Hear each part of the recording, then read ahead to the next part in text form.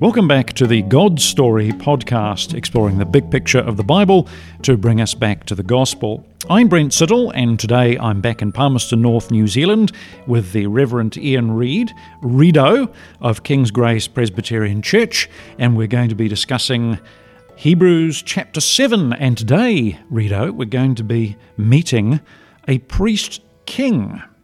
Right throughout the epistle to the Hebrews, we've seen that the Lord Jesus Christ is better. But how, Redo, is Jesus better? This is one of the things that Hebrews really explores, is the idea that Jesus has come to fulfill all of these ideas that are picked up in the Old Testament, and he is better in that he is the fulfillment of those things. Yeah, what sort of issues have this community in Hebrews been dealing with? I think what they're dealing with is they've probably a Jewish community. They're exploring who Jesus is. They've come and met Jesus, and they're trying to work out how the law fits in with their life. So that being the Old Testament law, how does it fit in with being a Christian? Is it something that we have to do to be saved? And how does Jesus kind of fit in with that? Or do we just get rid of it altogether? And I think they're kind of working out who Jesus is, how does the law fit in with that, and how does their own salvation kind of work in with that as well. And in chapter 6, we've learnt that in spite of our sin and fallibility, we have a great high priest, the Lord Jesus Christ, who has gone before us and who is a high priest after the order of this gentleman called Melchizedek. Shall we read Hebrews chapter 7, verses 1 to 3? For this Melchizedek, king of Salem, priest of the Most High God, met Abraham returning from the slaughter of the kings and blessed him. And to him Abraham apportioned a 10th part of everything. He is first, by translation of his name, King of Righteousness, and then he is also King of Salem, that is, King of Peace. He is without father or mother or genealogy, having neither beginning of days nor end of life, but resembling the Son of God, he continues a priest forever. Now that's really weird, Redo. Who is Melchizedek? He's this random guy who kind of just pops up once in the Old Testament, in Genesis 14, and he meets Abraham as Abraham is coming back kind of from war, from rescuing Lot, his nephew, and it's just this one kind of little incident that we get. There's one other small mention of him in Psalm 110, which actually gets mentioned here in this passage. But he just seems to be this one man that Abraham meets as he's coming back from war, and they have a conversation. They do a bit of a deal, what it seems to be, and then we never hear about him again. This is kind of odd. What role does he play, though, in Genesis 14? When Abraham comes back and he's kind of coming back with his plunder, he meets Melchizedek, and Melchizedek comes out and blesses him. And Abraham gives him a 10th, as it says here, of everything that he has. And then they share this little meal together where they share bread and wine together. And so there's obviously kind of a foretaste maybe of what Jesus does kind of later on. But that wasn't an uncommon kind of meal to have together. But it's a sign that you're making a covenant together, and there's blessing kind of going on there as well. And it's interesting that as God has blessed and promised blessing on Abraham, so does this guy Melchizedek. Yeah, in what senses was Melchizedek both a priest and a king? Well, we're not actually told, how or why, but we're told that he is. And I think that's the interesting thing, that he is a priest. And the thing that he's the priest of is the most interesting thing, priest of God Most High, where no one else is ever called that anywhere else in Scripture, but priest of God Most High, this random guy who seems to be a priest of Abraham's God.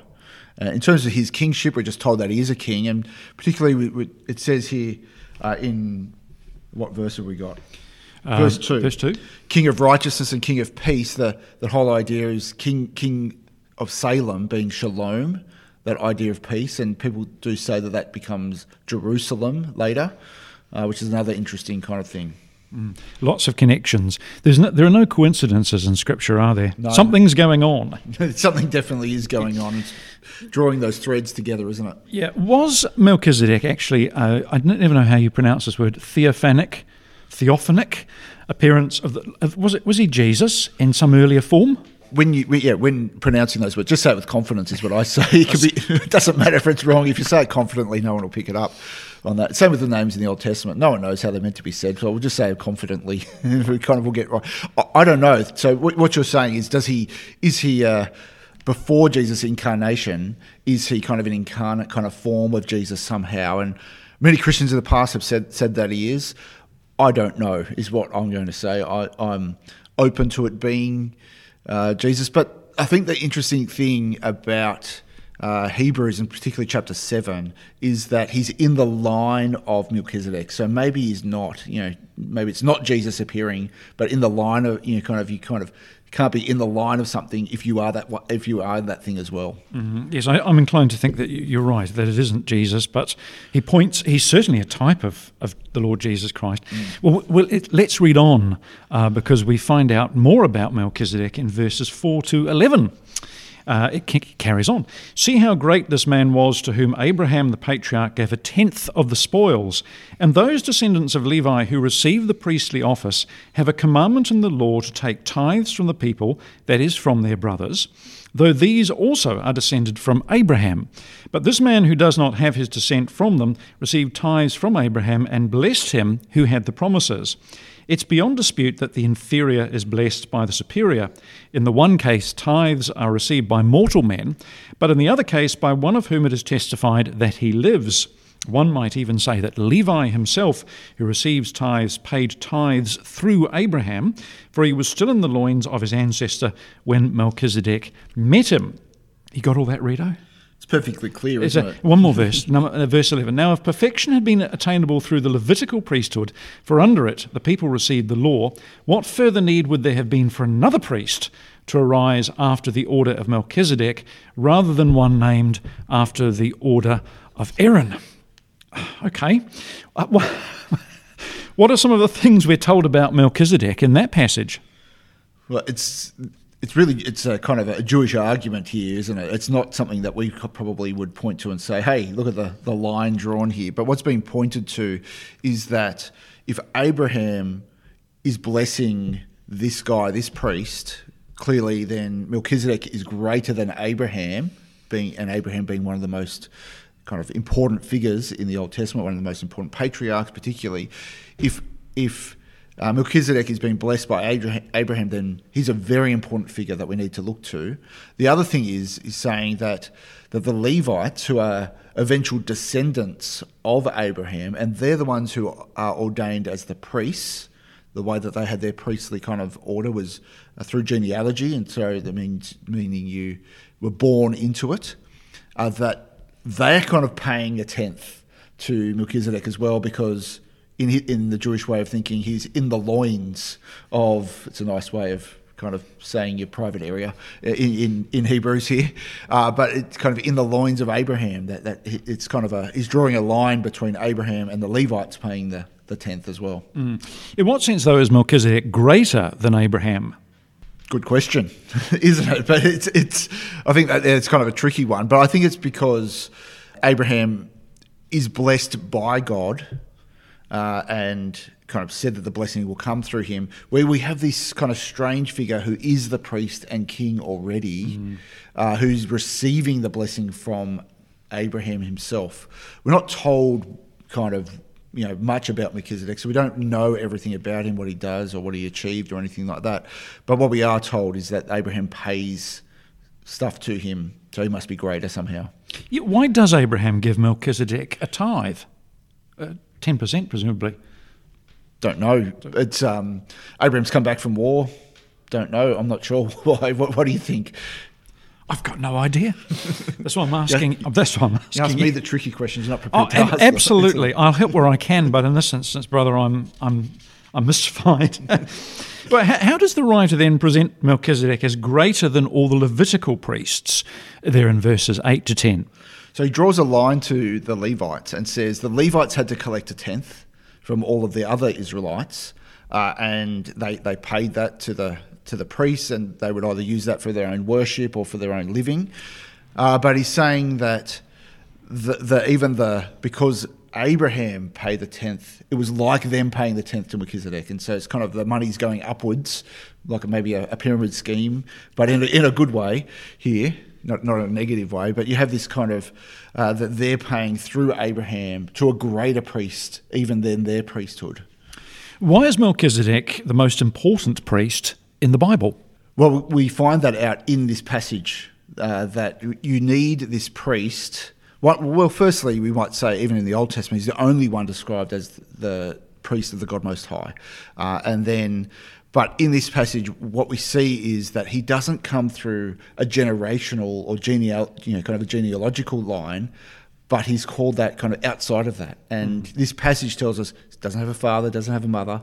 He may have, we don't know that, but he's not referred to as having those things. So it's not through a genealogical line that he becomes a priest, but it's through some other means.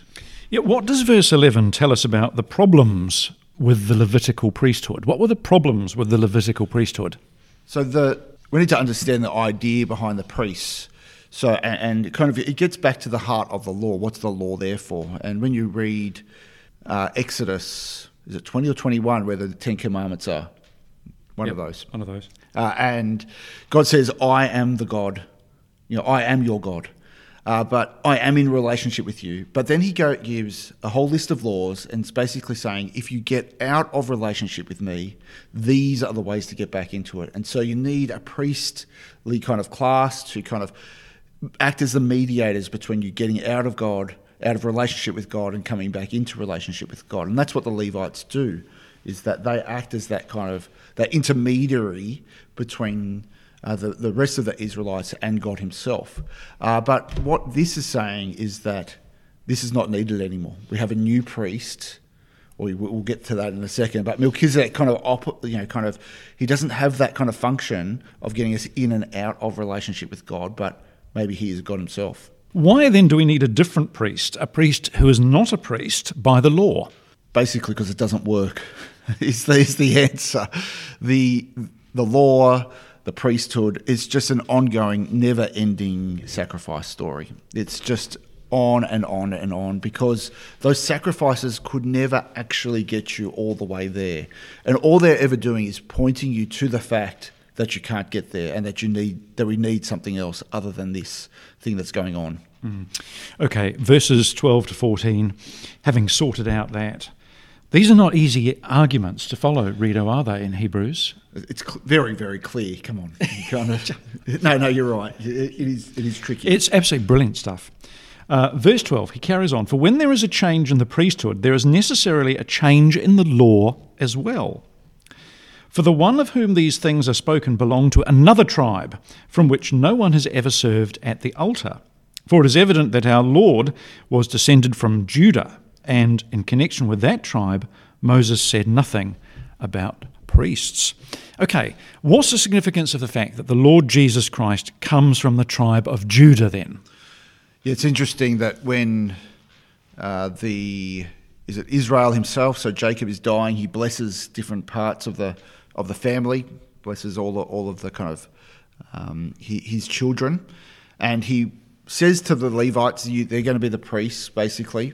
But the interesting thing that he says to Judah is that from him it will be the kings. And so there's no option for someone from Judah to be a priest.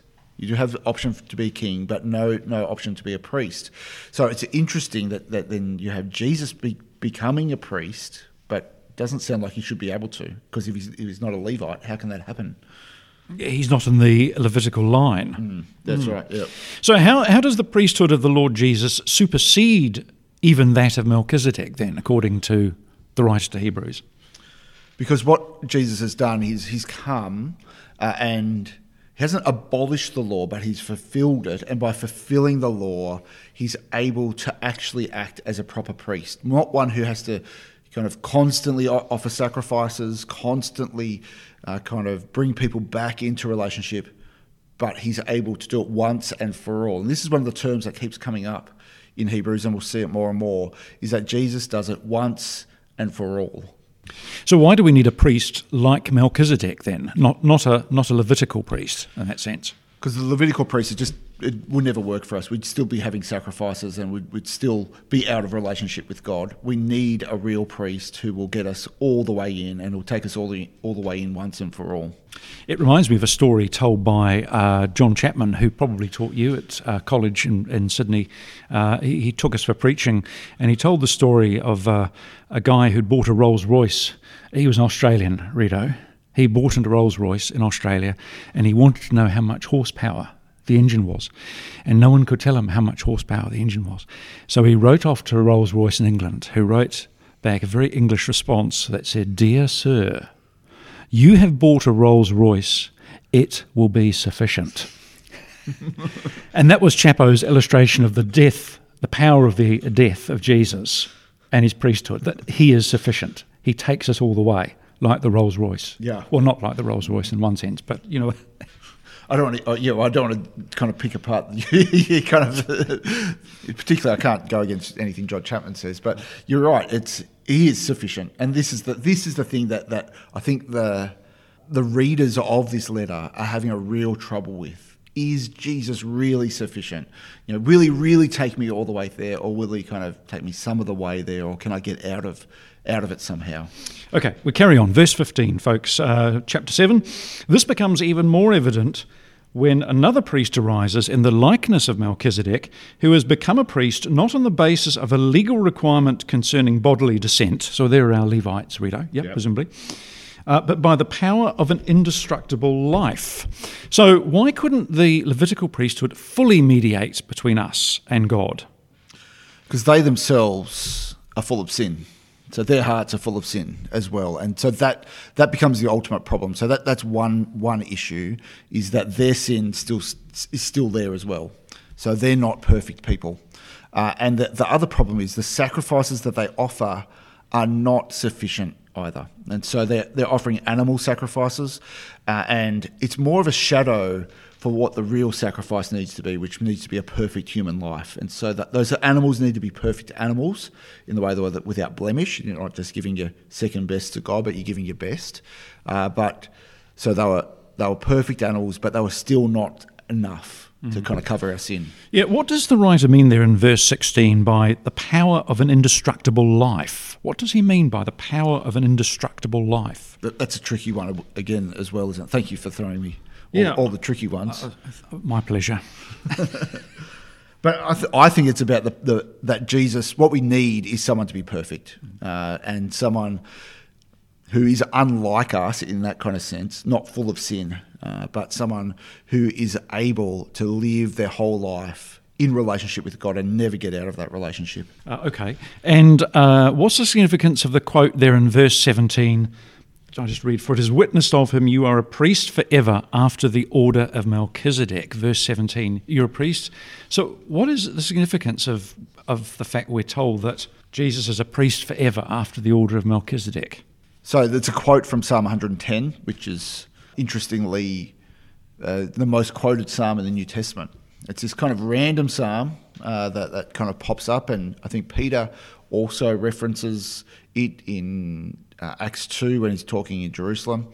But the whole thing is spoken to David, to King David, but it's a prophetic psalm about David's son that's coming on. And so we have this idea that whoever's coming on as David's descendant will be both a king and a priest. And when you read Psalm 110, it like if you were just back in the Old Testament, you're like, what is this about? It seems so odd. But there seems to be God is doing something to fulfill his mission. Yeah, and bringing together those two strands of the Old Testament, the priest, which we get first, and then the king, who comes, of course, later in proceedings. Yeah. Okay, verses 18 to 19. On the one hand, a former commandment is set aside because of its weakness and uselessness, for the law made nothing perfect. But on the other hand, a better hope is introduced through which we draw near to God. Now, what do these verses add to the argument, Ian? So the question really is, what is the kind of old commandment, the former commandment here? Is it the whole law, or is it the need to be sacrificing? Not sure. It's probably not. In some sense, is the old law the requirement to be in relationship is no longer there, so we don't need that anymore. We don't need to be obedient to the law for relationship. We're going to be talking about the law a bit more as we move on to some other chapters later on. But in 19, it's that little bit in the parentheses is really important. For the law made nothing perfect. It's kind of, even though the law is good, the law is perfect, the law cannot make anything perfect. So we need something else to make us perfect.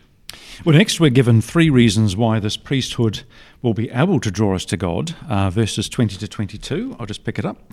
And it was not without an oath, for those who formerly became priests were made such without an oath.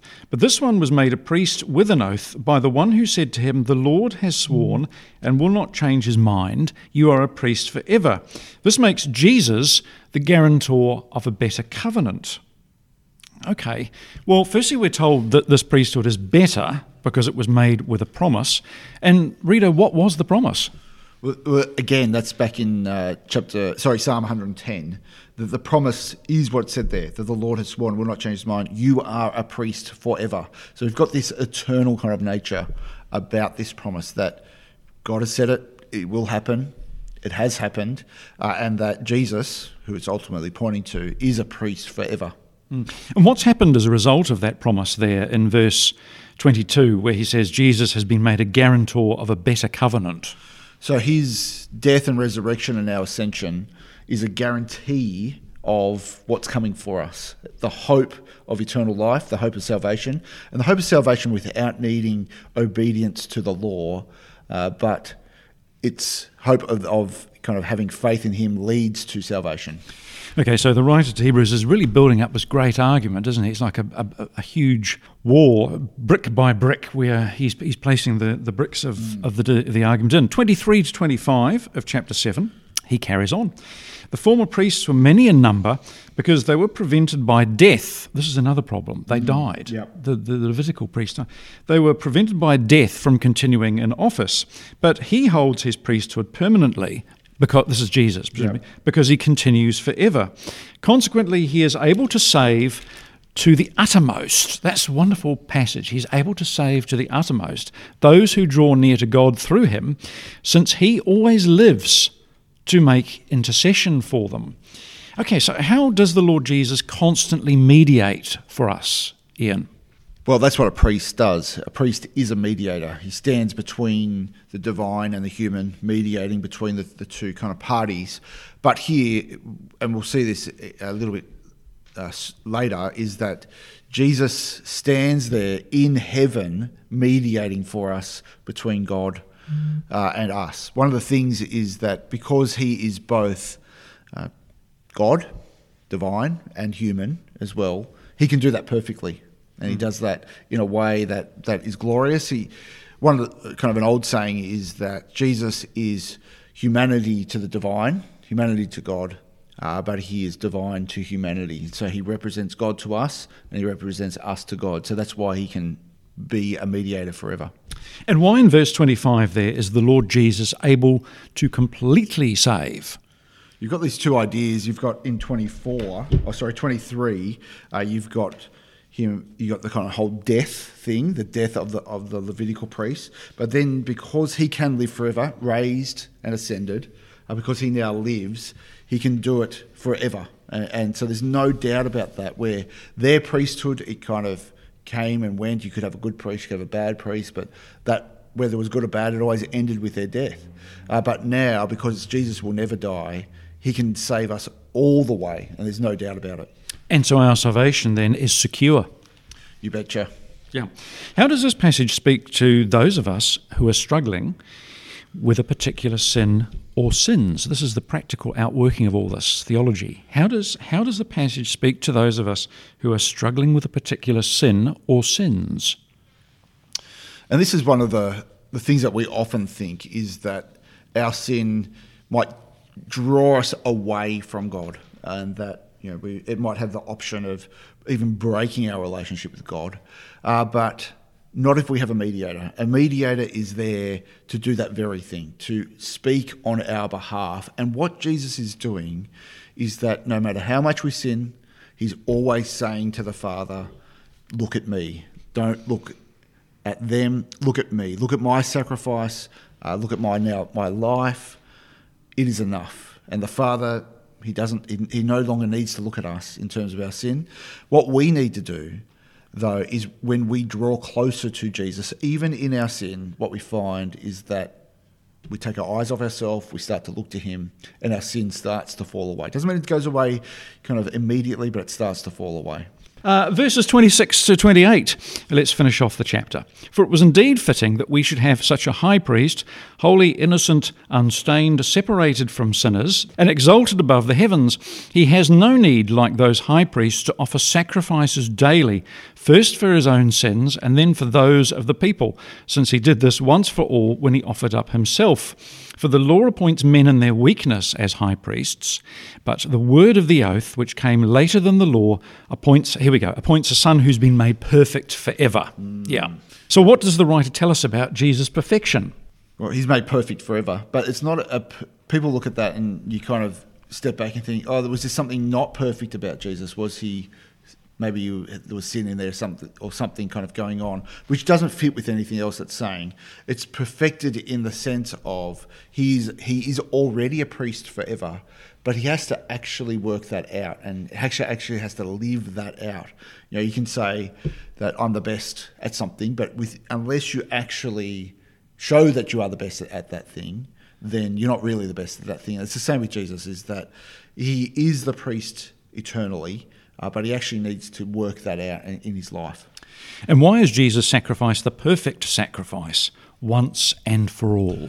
Well, it gets back to what the problem with the Levitical system was that one, it had to be a human sacrifice, and two, it had to be a perfect human. So, and they could never do that. It was just never possible. And so, because Jesus does live a perfect life in perfect relationship with the Father, he is able to be that perfect sacrifice once and for all. Yeah, in what sense, as we close then, in what sense is the Lord Jesus Christ our perfect high priest? Let's sum it all up. Well, he has done what we couldn't do, firstly. He's gone before us, but now that he has gone and done that, in being the sacrifice, he's also stands as a mediator before us. And that's great news for us, that he not only kind of takes all of the punishment on himself, he also then goes before the Father and saying, I'm perfect, I have these people ready to come and worship you, I will bring them all the way in. Look to me and look at me rather than looking at their sin. Yeah, and so what the writer to Hebrews is really showing us, I suppose, in this chapter, Rito, is that Jesus really has done it.